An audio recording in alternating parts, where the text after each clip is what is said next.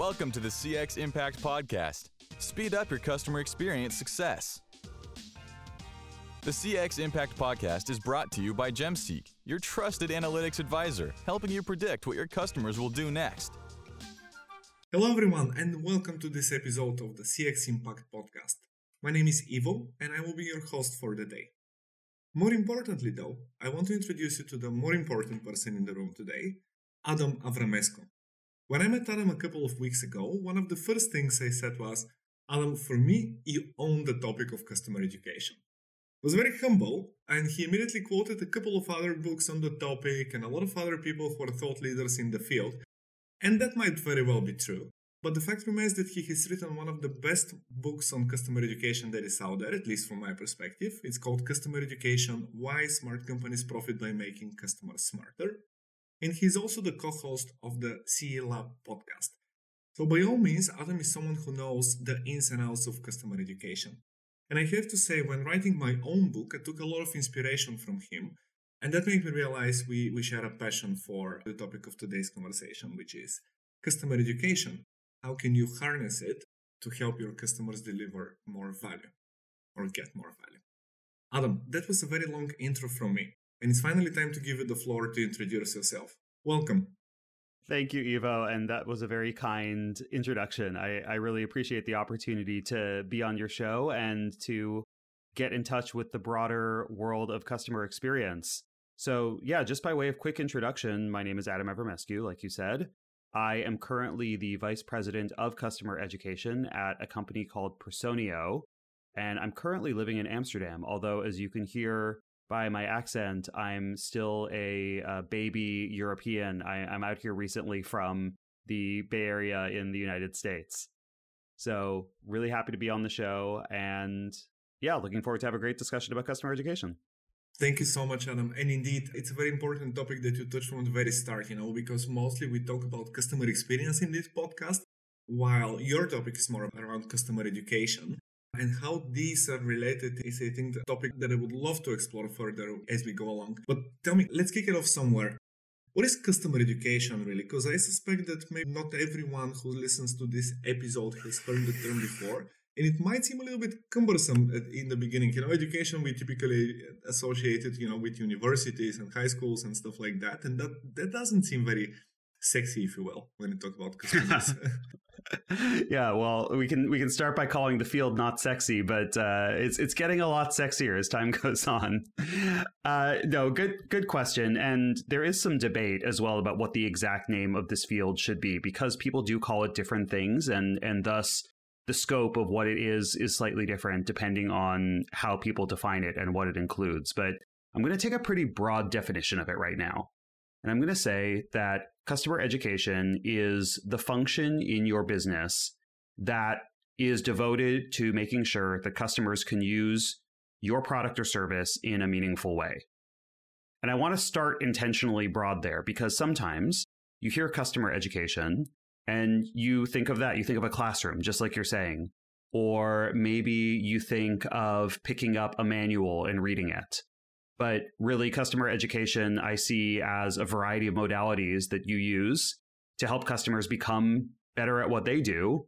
And by becoming better at what they do, they're more likely to continue buying your product. Or I come from the world of software as a service, so it means that they're going to continue renewing and expanding with you over time. It's very interesting. One challenge potentially, and I don't know, I'm just thinking out loud. Could it be a challenge that if I need to educate my customers, something with my product or service is wrong, When they say you don't notice good design, so by the same token, if I have to educate someone how to use something, does this mean that I have a problem with, have I made something too complex or complicated for people to use? What do you think about this notion? I don't know if you're doing this intentionally, Ivo. That's how I start my book. But the reason, I know you've read it because you quote it in your book. Yeah. But this is also something that I was asked, actually, and it's stuck with me ever since. The very first time I interviewed for a customer education manager role, I had a meeting with the CEO, and it was the final round of the interview. And he gave me a very similar challenge. Obviously, they'd made the decision to hire for a customer education manager, so I think in some ways he wanted to be a little bit contrarian about this. but he asked the same question. He said, hey, you know, when I think about the type of product we want to design, I think about, you know, something like an iPhone, and an iPhone doesn't need customer education. Anyone's grandmother can pick up an iPhone and use it just fine. And I think it's a really interesting argument, because in theory, that is absolutely true. If a product is so well designed and so intuitive that there is no gap between how the product should be used and how the product is used, then yeah, you don't need any sort of customer education for it. But that's not true for most products. So for instance, again, I come from the world of software as a service. And for a lot of products out there, they're not so intuitive that you can just pick them up and start using them. And even if they are, and maybe you have some guides or tutorials at the beginning, which, by the way, are a form of customer education. Yeah. Let's say you need a little bit of assistance to get going. Well, at that point, you're still not necessarily seeing all of the different use cases or ways that that product can provide you additional value so that you can use it in more meaningful ways. And I think that that's actually where something like customer education can become very powerful, because we're not just necessarily teaching you how to use the product for the first time or how to get started. We're helping show you the art of the possible so you can use it in different ways. But then even if we go back to the idea of the iPhone, iPhones do have customer education. They do trainings in Apple stores to teach you how to use their very intuitive products and how to use them in different ways. Shortcuts, tips, tricks, all of that. They come with manuals. So even an iPhone does have customer education. Yeah, that makes perfect sense now when you talk about it. Is there a difference between B2B and B2C maybe as well? Like, I think we're very used to kind of thinking that B2C products, you know, I just buy something and I start using it, you know, everyone can use a TV or I don't know what else. But maybe is there a difference really between the two worlds in B2B and B2C? Customer education exists for both, but in very different forms, to your point. So generally with a lot of B2C products, and you can also make a bit of a distinction here probably between, say, tech and consumer packaged goods and medical, right? Depending on what field you're in, the thing that the customer needs to be educated on and in who we're educating, the persona that we're educating, what they're supposed to do with the product is going to vary wildly. But let's try to be as apples to apples as possible. We can talk about kind of a generic B2B versus B2C. Let's pick software to start with. Yeah. So there, for B2B, you are probably going to need to educate an entire account of people working together to use your software. So you're going to have some sort of onboarding phase or implementation phase. And there, typically, you're going to want to identify for everyone using the product within that business, what are the personas? How are they going to use the product? How are they going to get value out of it? What are the use cases that they're going to use? And then through a series of different modalities, including online trainings or sometimes in-person trainings, communities, help centers, in-product education, there are even more in some cases, you're going to make sure that everyone who's going to be a key user within that account gets up to speed. So you can imagine there, customer education is pretty far-reaching. Whereas with B2C, now you're really talking to one person and making sure that they are able to get up to speed generally with a simpler set of use cases, though not always, right? Like you could think of something like you talk about the Adobe suite, I think, in your book, and something like Adobe Illustrator. Well, that takes a lot of training to be able to get up to speed and get proficient in it, even though it's B2C software. But there, the vendor is not necessarily going to use all of those different modalities I described because it's one person. So there, they might offer supplemental training courses. They might have an online community where people are talking to other people about how they best use the product. But there also, you might see a whole third-party ecosystem of people who know how to use that product and are training on it popping up. And that exists indeed. When you talk about Adobe, especially, I'm more a fan of photography, so when we talk about these things, there are certainly courses out there which teach you how to edit your photos and organize them in Lightroom, in Adobe's tool for photography. And I'm also like, I think that also kind of expands the field a little bit, doesn't it? Because even if it's like a B2C banking product, let's say, I mean, I obviously know how to use a debit card and a credit card. But then there is also the broader field of financial literacy, I think. So how do I manage my finances? So it's not so much about, managing my, using my debit card. That's easy enough. Yeah. But how do I manage my finances is, I think, probably the bigger topic. And does this allow companies to kind of tap really into the value field, to go a little bit higher in the value chain, if you will, and helping customers with their need instead of, giving them a drill? Yeah, absolutely. So there's part of customer education that would be involved in building competency with the product itself. And here you're describing the analogy here is the debit card, right? But like I mentioned, there are not only different use cases for how you can use a product. Maybe a debit card doesn't have a bunch of different use cases, but there are also, let's say, broader domain skills that you would learn. So financial literacy is a broader domain skill that is probably a bigger opportunity to educate customers than usage of the product, usage of the debit card itself. And it's funny that you mentioned this because actually one of my first roles in customer education was working for a company that served fintech products. And in fact, one of the products that we had was a debit account that we offered to consumers. But this is a matter of knowing your persona as well, because while we, for instance, I was living in Austin, Texas at the time, and Austin, Texas is a pretty tech-forward city, and people are very comfortable with online banking, debit cards, all of that good stuff, e-statements. We had a lot of clients who were in underbanked areas or areas that just had very low technology literacy. So we'd be going out to small towns and working with community financial institutions and credit unions. And their customers aren't at the same level of financial literacy that you're talking about right now.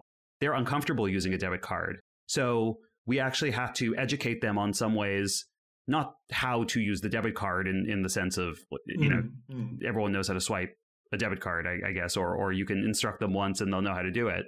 But rather helping them overcome their objections to using a debit card, such as security objections or things like that. So a lot of our training was helping the reps at these banks work with their consumers to overcome these objections and ultimately help them adopt some of these things that we thought were basic. And then, only then, could we also move on to doing things like financial literacy courses. Nice. One of the things I really love about customer education and also about reading your book is how many possibilities kind of are unlocked when you start thinking from this perspective. Because I think kind of implicitly, we're always, anyone in business is thinking how to educate their customers to get more value out of it. But I don't think we're being explicit about it. What I really love is how explicit you are about it. And that really opens a lot of opportunities because you start seeing them everywhere, really. I have a beard, so I have a beard trimmer, which I'm really not good at using, by the way. But I recently noticed that, yes, Philips, for example, because my beard trimmer is a Philips one, so they actually have educational videos. They don't call them educational, of course, more on the inspirational side, if you will. But they do show a guy, how does he do it and how to get the perfect look that you want. And by the same token, you can, I don't know, probably imagine the same logic for a lot of other industries. I'm not very big on cooking, so I'm quite sure that I'm not making the most out of all the cooking appliances that I have in my home. And that's really hurting the business, by the way, because it's like, next time I'm just not gonna buy one, If I'm not getting any value out of it, I might as well just not have it. Yeah, absolutely. And this mirrors, I think, the way that you talk about the path to value in your book, when you talk about the idea of inspiration, motivation, and education. For a B2B software product that is very complex, like let's take Salesforce, for instance, you need a lot of education to really know what you're supposed to be doing with the product and how to navigate around it, and especially if your business has customized it. Whereas with a beard trimmer, well, the actual education on how to use the product, the gap comes from a different place. It might not be as much not knowing how to use the product itself, but rather really what you should be doing with it or could be doing with it, aside from what you might already be doing. And that's where customer education, I do think, comes into play, is understanding what is going to unblock more valuable usage of that product over time. Because we all educate our customers, right? Every business does it in some form or function, but most aren't deliberate about it. Yeah, indeed. That's what I really love about this conversation, Alan. Tell me, how do you approach it? Because you said, obviously what you're going to do in the field of customer education obviously depends a lot on what are the gaps and what's needed and knowing your persona. What's kind of your process about this? How do you go about it? Because you mentioned you worked for a fintech company, now you work for a software company. When you get into these companies, where do you start? How do you proceed? Give us a little bit of tips, about if I own a B2C or a B2B company, where do I start? Yeah, really good question. So my experience is mostly in B2B. So I'm gonna start from that point of view, and then maybe we can poke some holes in it to figure out how it might be different for B2C. But to your point, my background is I started as an instructional designer and content developer working on the agency side. So I helped different B2C, B2B, NGOs, any acronym you want, produce learning experiences, but not always for their customers. A lot of the time it was for internal employees. And then I moved to that fintech company where our audience was primarily working with the frontline staff of community financial institutions. From there, I went on to a company called Optimizely, where we were working primarily with digital marketing teams and later with product management teams, helping them build their optimization and testing programs. Then took a quick little detour to a company called Checker, where we were actually doing background check software. So we were working with trust and safety teams, recruiters, even the applicants themselves who are applying for background checks, which is a huge business in the United States. And then I went over to Slack, where I was there for a few years. And there, the customer education journey becomes very different because you're talking essentially about a blank canvas that people are going to use for collaboration. And how you use Slack is so tied to your organization's norms that it's going to look very different from company to company, especially as those companies get larger. And now at Personio, I'm in HR tech. So we're helping HR professionals make what they do more efficient and ultimately enable better organizations. So maybe even from hearing that, you can hear that the actual situation in terms of the persona is going to be very different every time. And typically what's going to happen, apologies for the long introduction to that, but I'm trying to lead to a point, is that despite the actual persona being different, what's going to happen typically is you start working with more and more customers as your business grows, and you start to collect some sort of knowledge base around what it takes for them to be successful with your product. And that typically ends up going into one of two places, and usually both. One is you'll have some sort of help center or internal knowledge base where all of the common support questions are going. And then second is you start to figure out for the personas that you work with every day, what it is that's blocking them from getting to value. And then you have some sort of training that you're doing for them, whether it's an onboarding training or whether it's a walkthrough. And you're doing these things relatively ad hoc. Probably every account manager or service rep has their own way of doing these things. And I think the place to start is by looking for the commonalities between how these reps approach this informal training and to figure out what's really at the core of it. Because through a customer education program, you can structure it and start to make it much more consistent. And you can also start to look at areas where there are some things that can be handled in a very scalable format, whereas there are other things that actually should require a higher touch, maybe because they're more variable or because they're different from client to client. And so I'd start with that analysis. Because you said customer education programs, is it often that you see companies having kind of very dedicated customer education programs? Is it becoming bigger in the recent years? Tell me a little bit more about that.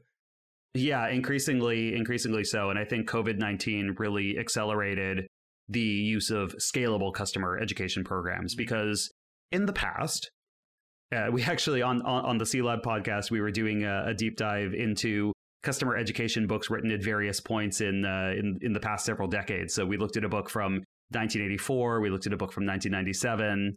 So the interesting thing is back in the 80s and into the 90s, you had customer education actually very much in the way that you were talking about with your Philips trimmer, where it was something that companies would offer to their clients essentially as a form of marketing and competitive differentiation. So if you could teach your customers how to use your product better, or if you could anticipate what the common things they were going to call in about and help them, essentially deflect those topics, those were the key use cases at first for customer education. And it was typically housed in a sales or marketing department. And then time went on, and then you started building these bigger education services teams, especially for tech products, especially back in the days where you did these huge implementations because it was on-premise software and you had an implementation phase. And you kind of had to make sure that the company who bought the software was good enough at using it that it wasn't just going to sit idle, because you did want them to renew their contract at some point. But now, at least in my world, we're in the world of software as a service. And for SaaS businesses, you're in a constant renewal cycle. So you have to help the customer continually be searching for value over time. While we were talking, I was thinking about this kind of, with the proliferation of data, there is so much data these days, and there are so many smart products. And when you said, software, and I think all of these companies these days have such a huge access, to everything that the customer is doing. So it's not like in the 70s or the 80s. So you sell a product, and unless you go and ask the customer how are they using the product, you probably wouldn't know how they do it. But these days, because even things like my smart toothbrush, the company knows actually how am I using my toothbrush. So, and I think that opens a lot of opportunities to intervene in this process in a lot of ways. Because essentially what I'm saying is, not you, but companies know if I'm doing something wrong or if I'm not making the most out of the product and so on. And I think that we're going to start seeing a lot more of that in the future, don't you think? Yeah, I think especially when you're talking about B2C or a consumer, and I appreciate you challenging me on this because I think about things so often from this B2B lens that I would imagine that for a B2C product, your goal typically is that customer education should be invisible, which is why a lot of people don't necessarily think about it as much in the B2C world. Now, what I mean by making it invisible is that if I can offer you in-time education when you need it, and it doesn't feel like, hey, I have to go to a separate course, or I have to, I don't know, what's another good example of this? Go to the community forums and ask another person how they're doing it. If I can offer you more of an in-time experience, which you hear this in the software world being called digital adoption platforms, but more broadly, there's this whole world within learning and development called performance support, which is basically giving people help in time when they need it. I imagine that we'll start to see more of that. So for instance, if you're using your own product telemetry, you know what people are doing with your product, you know their behavioral patterns, you could give them a tip or a warning or some guidance in time that helps steer them towards better or more effective usage. Maybe if you're sophisticated enough, you could even see if they're doing something multiple times and then ask them if they want to go watch a video that shows them the proper usage of something, or maybe give them a sterner warning depending on what it is that they're doing. I have to ask the question, because in customer experience, we often say that customer experience, it's not like you might have customer experience roles within a company, but I think most customer experience professionals will agree that customer experience is actually something the whole company does. So it's everyone's business, essentially, within a company. Who owns customer education within the company, especially in a B2B one? Because I imagine in B2C, you already said that mostly going to be marketing, but B2B might be a little bit more complicated case. Yeah, B2C, I was saying it came from sales and marketing, and in a lot of cases, it's still there because you're teaching prospective clients on how to use the product, so they'll buy it and then we'll buy more of it. Although you do sometimes see it as well in B2C housed within support teams, and depending on whether you're calling customer experience support or not. I know sometimes they're the same, sometimes they're not the same. That's where you also might see it housed if it's more about making sure that you're offering enough help and guidance that the customer is not going to need to call in and they're able to self-serve. Now, in B2B, I'll tell you 3 places where it currently lives, and I'll tell you where it lives at Personio as well. So the 3 most common places, probably in order that I see them, are number 1, customer experience or customer success teams. Number 2 is marketing teams, specifically within product or customer marketing. And number 3 is actually within a product team itself. And so where customer education lives has a lot to do, number 1, with who sponsors it. So sometimes it's in completely random places. In fact, at Checker, that I mentioned earlier, the background check company, I reported to the general counsel. I was on the legal team because a lot of the education we were doing was about mitigating our clients' legal risk. But typically, it's going to be in one of the three that I mentioned. So we can start with the most common one, customer experience or customer success. Most of my career, I have reported into one of those departments, depending on which one was usually the broader one. And at Personio, I report into our chief operating officer, where I am part of the customer experience team. So the reason that we do it that way is because even though, like you mentioned, everyone at the company is responsible for the customer experience, and I would argue everyone educates customers in their own way, it does help align us with the actual journey that our customers are on, the actual data that we're collecting, both quantitative and qualitative, about what customers are doing, and make sure that we can build a really tight feedback loop between where customers are.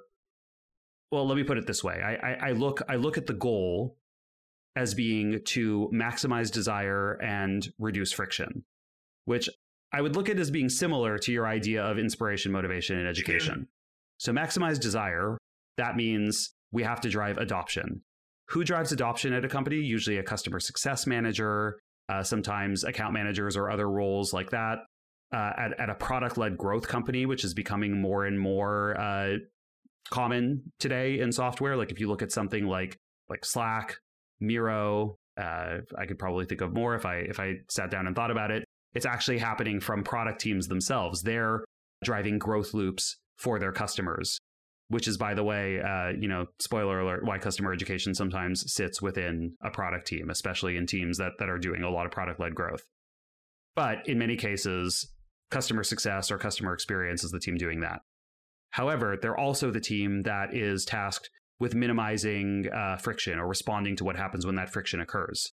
So we'll look at, for instance, what are the top categories that customers are submitting support tickets about? And when we use our own taxonomy to understand the different categories, we say, here's where we think we can offer our customers a better self-service experience, because we know they're going to try to contact support about it. And we want them to be able to contact support when they're having an issue, but not if they don't want to, or not if that issue can be easily solved without waiting for a response. So there, we can look at the top tickets coming in, and we can say, this is something that we want to create a Help Center article about, or this is something where we want to improve the discoverability of a Help Center article. This is something that we want to create a course about because it's a big enough topic and something where learning it in a linear, stepwise fashion makes a lot of sense. Or this is something we want to produce a short video about. Getting into which content to produce is a whole different topic. But that's why I commonly see it aligned to CX or customer success. And then I'll spend a brief moment talking about why it's on marketing, because that was the middle one. So a lot of the times customers or companies are using customer education as a way to drive demand generation. And especially when you're talking about the idea of going beyond the product to some of these broader use cases, like you were talking about with the Philips shaver, I would also say this is true of a company in software like HubSpot. And HubSpot does inbound marketing. They do basically, how can I best describe what HubSpot does? Like they're sort of a customer relationship management system. They let you publish content and gate that content in a way that helps you bring in leads to your business. Probably the best way I can think about it. They also let you control how you email and market to your customers and track the results of that. So they've got a whole suite around doing that, and learning how to use their product is part of it.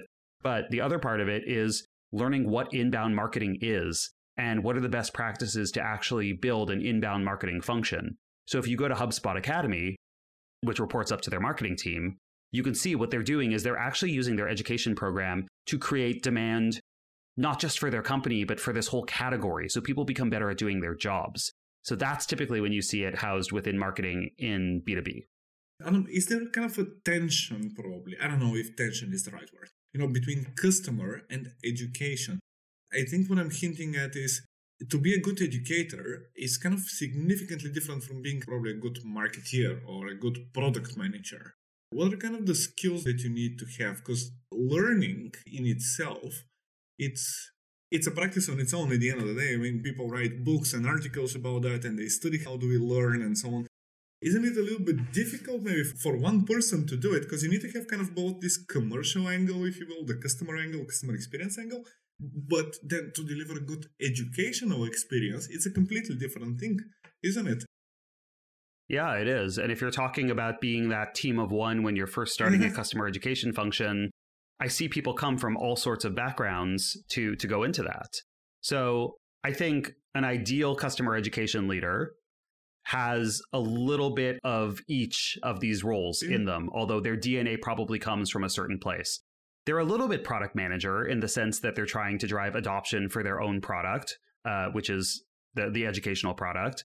They're trying to understand what the personas using their product are trying to do. They're understanding how to test and iterate around making their education better over time. Those are all things that a product manager does every day. They're also a little bit marketer. They're understanding how to look at the growth of their educational platform as a funnel or as a flywheel. They're trying to figure out, again, how to experiment to drive the growth of their platform. They're understanding what techniques capture people's attention versus which ones don't resonate. They're forming sharp calls to action. And they're also part CX professional, right? Having an understanding of what the customer is trying to do, being able to scale your own operations, and really making sure that the customer is well educated. But you're right, there's a fourth thing in there, which is also having some expertise in the way that people learn. So sometimes you see people come from one of those first areas that I described. They might be that rock star customer success manager who's already been educating their customer, and their boss says, hey, why don't you start doing this full time? Why don't you build an academy? They might be a great PM who says, hey, you know what? I would like to now not be managing one of the parts of the product itself, but I'd like to be managing the way that we educate our customers around the product. Or sometimes you see this as well with like tech companies who have developer relations teams who are working every day with the developers who are building on the platform. And they say, hey, let's devote ourselves full time to making sure that developers really understand how to build this thing. Or marketing, same thing. You might have a great content marketer or customer marketer or product marketer whose enough of their job is showing customers at scale how to use their product in the best ways that they eventually become the first customer education person. But sometimes it's the fourth thing. Sometimes you find someone who has a background in learning and development or in education, and they have a whole skill set of their own. They know instructional design. They know evidence-based learning methodologies. And sometimes you bring someone like that into a business and say, hey, now you're the customer education person. We don't expect you to be a subject matter expert in our product just yet, but we do expect you to be the subject matter expert in how to build good learning. While we were talking, I got so inspired that for a second there, I thought of hiring someone for GemSeek as well. Because I think probably a lot of companies are guilty of that. But we most certainly are. Oftentimes we send a report to a client and we say, hey, these are the key things that you can actually improve on, and that's about it. I mean, it's a very good report, very actionable and all that. But I think we oftentimes ourselves miss that our customers need, I don't know, I'm going to use the word education for the sake of brevity here, but they need to know how they can put it to good use. Right now, I have the report. What do I do with it next? Yep. There might be a ton of ways in which they can use it. Absolutely. And if there's something that I'm really passionate about here, it's the idea that a lot of companies start way too late. They decide to invest in customer education after they're already seeing a big problem in their business. And that problem might be customers churning or not renewing or not buying their products again. I'm trying to phrase this in different ways, thinking of B2B and B2C and different types of products. But they recognize that there's some problem with adoption, and that problem is leading to either a lack of retention or a lack of loyalty for their customers in the business. And so maybe the first step they've taken is they say, okay, you know what? We're going to have a role like a customer success manager. Yeah. We're going to have someone who is working every day with customers and helping them, make sure that they're getting more and more strategic usage of our product, or we're building the relationship together. And that's great. That's an amazing first step. But what starts to happen is then you hire more and more CSMs, and each of those CSMs, like I described earlier, is doing training in their own way. Or this happens with customer support reps too. Each of them has their own language for how they can help the customer resolve a common problem. And this goes on for a really long time before you really say, you know what? To continue to provide this level of service or this level of strategic guidance to our customers, we're going to have to continue investing linearly. So for every X many customers we add, we're going to have to continue to add this many humans to the business. And that's not always a good thing, right? Because that increases your costs. No, it's not. That means that for the cost to acquire the customer, you're continuing now to invest in operational expenses. So then you say, well, how can we scale this? That's when you start to invest in customer education. That's when you might want to say, hey, instead of support agents answering the same questions over and over with different languages, you actually want someone to create a more scalable help center where the knowledge is verified and where someone is paying attention to which responses are getting upvoted and downvoted, or what are the most common topics coming in that don't have a support article attached to them. You might also want to invest on the same side with your CSMs. If your customer success managers are having these conversations with customers every day and they're doing the training, they're doing the onboarding, maybe you have a new person at that same account who comes in to start using the product and then they have to do a retraining. Well, why not invest in someone who can produce a more scalable version of that training? Maybe put it online as a series of videos or as a course, again, depending on what your product is. And then what you're going to find, and this goes back to the point that you made a moment ago, that now all those smart people that you hired, your customer success managers, your support agents, they're not going to spend their time doing the repetitive thing anymore. They're actually going to be able to spend time working with the client more strategically on the things that aren't repetitive. And that starts to add way more value. So I truly believe that many businesses start too late investing in a more scalable and strategic customer education function. What other challenges do you see in this field? What's stopping companies from doing that? I think sometimes it's not knowing that this is something that exists. Yeah. Although, yeah, I mean, again, to the point that you made earlier, and I think I ended up on a tangent when you asked it last time. But we've seen customer education grow tremendously after the COVID-19 pandemic because people realized that they had to do things at scale. They couldn't just travel out to all their customers to do everything, or that their customers had more tolerance for doing things virtually or at scale. And in general, I would say just in the past decade or so that I've been in this field, I've seen the way people think about customer education start to become more broadly accepted. But every time I think that everyone gets it now, I have to take that hat off and realize that customer education is not nearly as widely understood as I think it is. So there's a lot of people who still need to be educated about customer education, or maybe to think of it more broadly as customer education isn't just having a bunch of on-site trainings where customers come into the classroom and we teach them how to use the product, because that's not an appropriate form of customer education for everyone. Customer education also includes everything from in-app support to communities to help center documentation to microlearning videos. So choosing the right modality for your program and for your audience, this is also something where I see people slip up.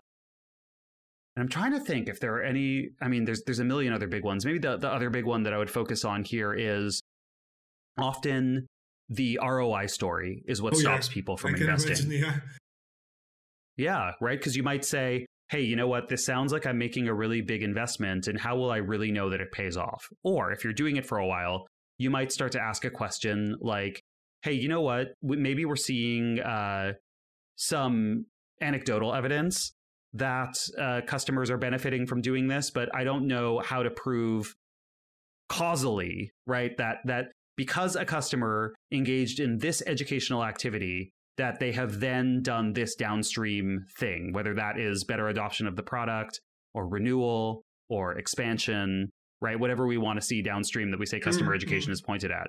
And that's actually a problem, because it's true. Customer education it's messy in terms of tracking, because it's not like you did one thing and that has a direct effect on the customer afterwards. However, you can approach this in stages, where a lot of customer education programs over time will at least be able to get to the point of doing correlation analyses, where they can look at cohorts of customers and then look at downstream, hey, this is the renewal rates for our customers who are educated versus the ones who are not educated. If you're even able to look at that, that lets you start having a discussion about the value of customer education and the ROI that it's providing. That might also bring you to interesting questions like, hey, how do we know that this isn't reverse causation? How do we know that, say, it's not just the customers who are already more likely to renew that then participated in our education programs?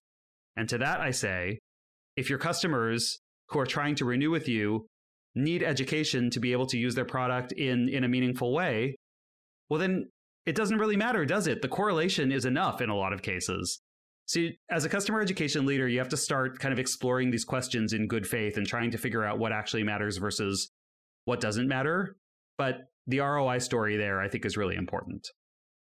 Thanks a lot, Adam. That makes perfect sense. I think ROI is obviously a question that gets asked even in customer experience as well and so on. I think the bigger problem I think people have is that how do you do it quickly? Because you need to kind of show success stories and stuff like that. But that's not meant as kind of saying something different than you. I'm fully with you on this one. Yeah, I mean, being able to track what you're doing on a daily, weekly, monthly basis is important too. And there I usually look at more operational metrics. Like, for instance, I can look at the effect that we've had on our customer contact rate monthly. I can also look at, for instance, here are the top support categories, and here is the content that we've produced within a given month. Does that have a high correlation with the top support categories? Are we starting to see customer contacts in those categories drop? Mm-hmm. So, nothing's stopping you from really making sure that the work that you do every day or every week is aligned to the goal that you're trying to drive. Yeah, makes perfect sense. Indeed. Adam, what is I have to ask the super broad question, the future of customer education. Where do you see the field going? Whew. My gosh. All right. Is this where I'm supposed to talk about like Web3 and it is GPT-5, right? Yeah, chatbots as well, please. Yeah. So it's hard to say. I mean, I do think customer education has gained a ton of momentum, especially in the software world and especially in the B2B world. I do think we'll see customer education emerge or reemerge in some cases as a more defined practice in other industries. I'm already starting to see it pop up in, let's say, software adjacent industries. And I think it will continue to expand as more businesses realize that they have a similar problem to what software has encountered over the past decade, which is that they need to make sure that they have a consistent and scalable way to ensure that their customers are motivated to use their product and able to use their product. And I do think that customer education hits both of those categories. I also think we'll probably continue to see customer education used for that marketing use case even more broadly, meaning that it will be used to teach people not just how to use the products, but more broadly how to do their jobs or what an industry is. And the reason I see that happening is because with the acceleration of technology, we're going to see more people need to be upskilled or reskilled. And so customer education as a way to help people gain the type of very practical skill sets that allow them to pivot in their careers or to learn a different set of skills that let them become proficient using a different product, that becomes more important than ever because HR departments aren't necessarily providing this type of training internally. And I do think that, we will see GPT-5, ChatGPT, machine learning, all of this start to get integrated more and more into educational experiences. Probably for curation of content is the most obvious use case for me. But what I think that ties to is, in general, the bar is going to continue to rise for the customer experience that companies are offering. So customers are going to want answers quicker. They're going to want a higher level of polish in the types of experiences that they're having with a company. And so I think they're being able to automate some of the nuts and bolts will help from that regard. The last sentence that you said, does this a little bit blur the boundaries between companies in a way? Because I'm looking right now at my Wi-Fi router. And I was thinking, how could they educate me? And what can they do to help me related to my internet use? And I think that the very obvious one is kind of security. But in that space, there would be the competitor in terms of education would be the software that does that. So in that sense, in an educational domain, my internet provider would be competing probably with my antivirus software provider in some sense. Yeah, it's entirely possible. And I think it's important to put a caveat on this. I've spoken highly of customer education because I believe in it, but I don't believe it's a magic bullet. So therefore, as a company, I don't think the first lens that you need to be looking at this is what is it that I can or should be educating my customers on that I'm not already. I think it's more looking at it from the point of view of what are the key business problems that we have to solve, and might customer education, if we invest in it more strategically, might that help us solve those business problems more effectively? So for instance, for a Wi-Fi router, it might be that doing more domain-focused security training is not actually that important. A Wi-Fi router might have different problems around being able to do support deflection for themselves, to be able to build operational efficiency, and therefore have better ways to detect and help people self-service their own problems, which, my Wi-Fi router, all the time, I'm having weird problems with it. And I would love it if I didn't have to get on the phone and call them and talk to them every time I had a problem with it. I would love great self-service for my Wi-Fi router. Or similarly, it might be that they have some large enterprise contracts where it's not just a consumer at home using the router, but rather they're doing it in a large corporate use case. Well, they probably do want to work with the IT teams and make sure that the IT teams have what they need to exercise proper security around their corporate Wi-Fi. Yeah. So I think to me, it's more at looking at one, where do you currently have operational inefficiencies with the ways that you serve your customers? And some of the support use cases that I gave are really demonstrative, as well as the examples that I gave where you have customer success managers or account managers doing trainings over and over.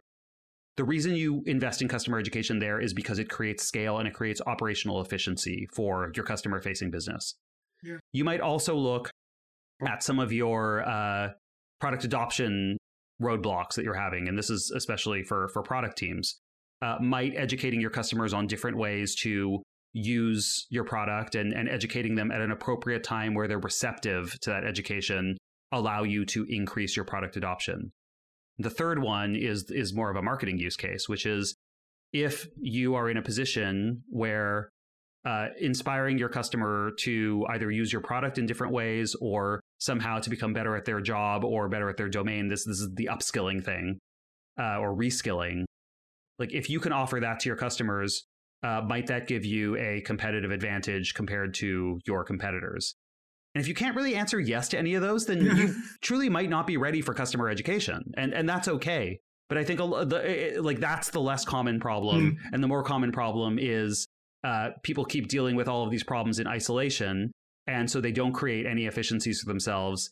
And by not investing in customer education, they're shooting themselves in the foot because they're incurring their own operational issues. Adam, I think what you just did in the last 2 minutes or so is perhaps the greatest testimonial for customer education. So from my perspective, it's super insightful. And I mentioned this earlier. It's a lens to look at the business and the relationship between the business and the customer. But it's a lens that's super insightful, and you can very quickly generate a ton of hypotheses and things that you can potentially do, but you don't necessarily need to do. Or at least you could do it. You could generate these ideas. I just gave you a trigger, a Wi-Fi router. How do you go about that? And you immediately go, you can do this, and that. And that's a testimonial for all the work that you have done before it, obviously, but also about how productive engaging in this line of thinking can be. Yeah, no, I love the way that you just put that, because I do think that can be the case if you don't have a customer education function yet. Obviously, I'm a big proponent of making that investment formally and strategically and giving them a charter. But even if you aren't at that point yet, using customer education as a lens to ask different questions about your business and about your customers is already a powerful tool. Thank you so much, Adam. I was going to ask you if you have any final words of advice to our listeners. I personally loved the last sentence that you said. I think it's good enough for me as an ending, But if you want to add anything, feel free to go ahead. I wouldn't say anything different, Ivo. I think that's a great note to end on. Thank you so much for your time, Adam, and I hope all of our listeners found this insightful and productive. Yeah, thanks everyone. If you liked this episode, hit follow and visit GemSeek.com to learn more. Let's make an impact on the world of CX together. Thank you for listening.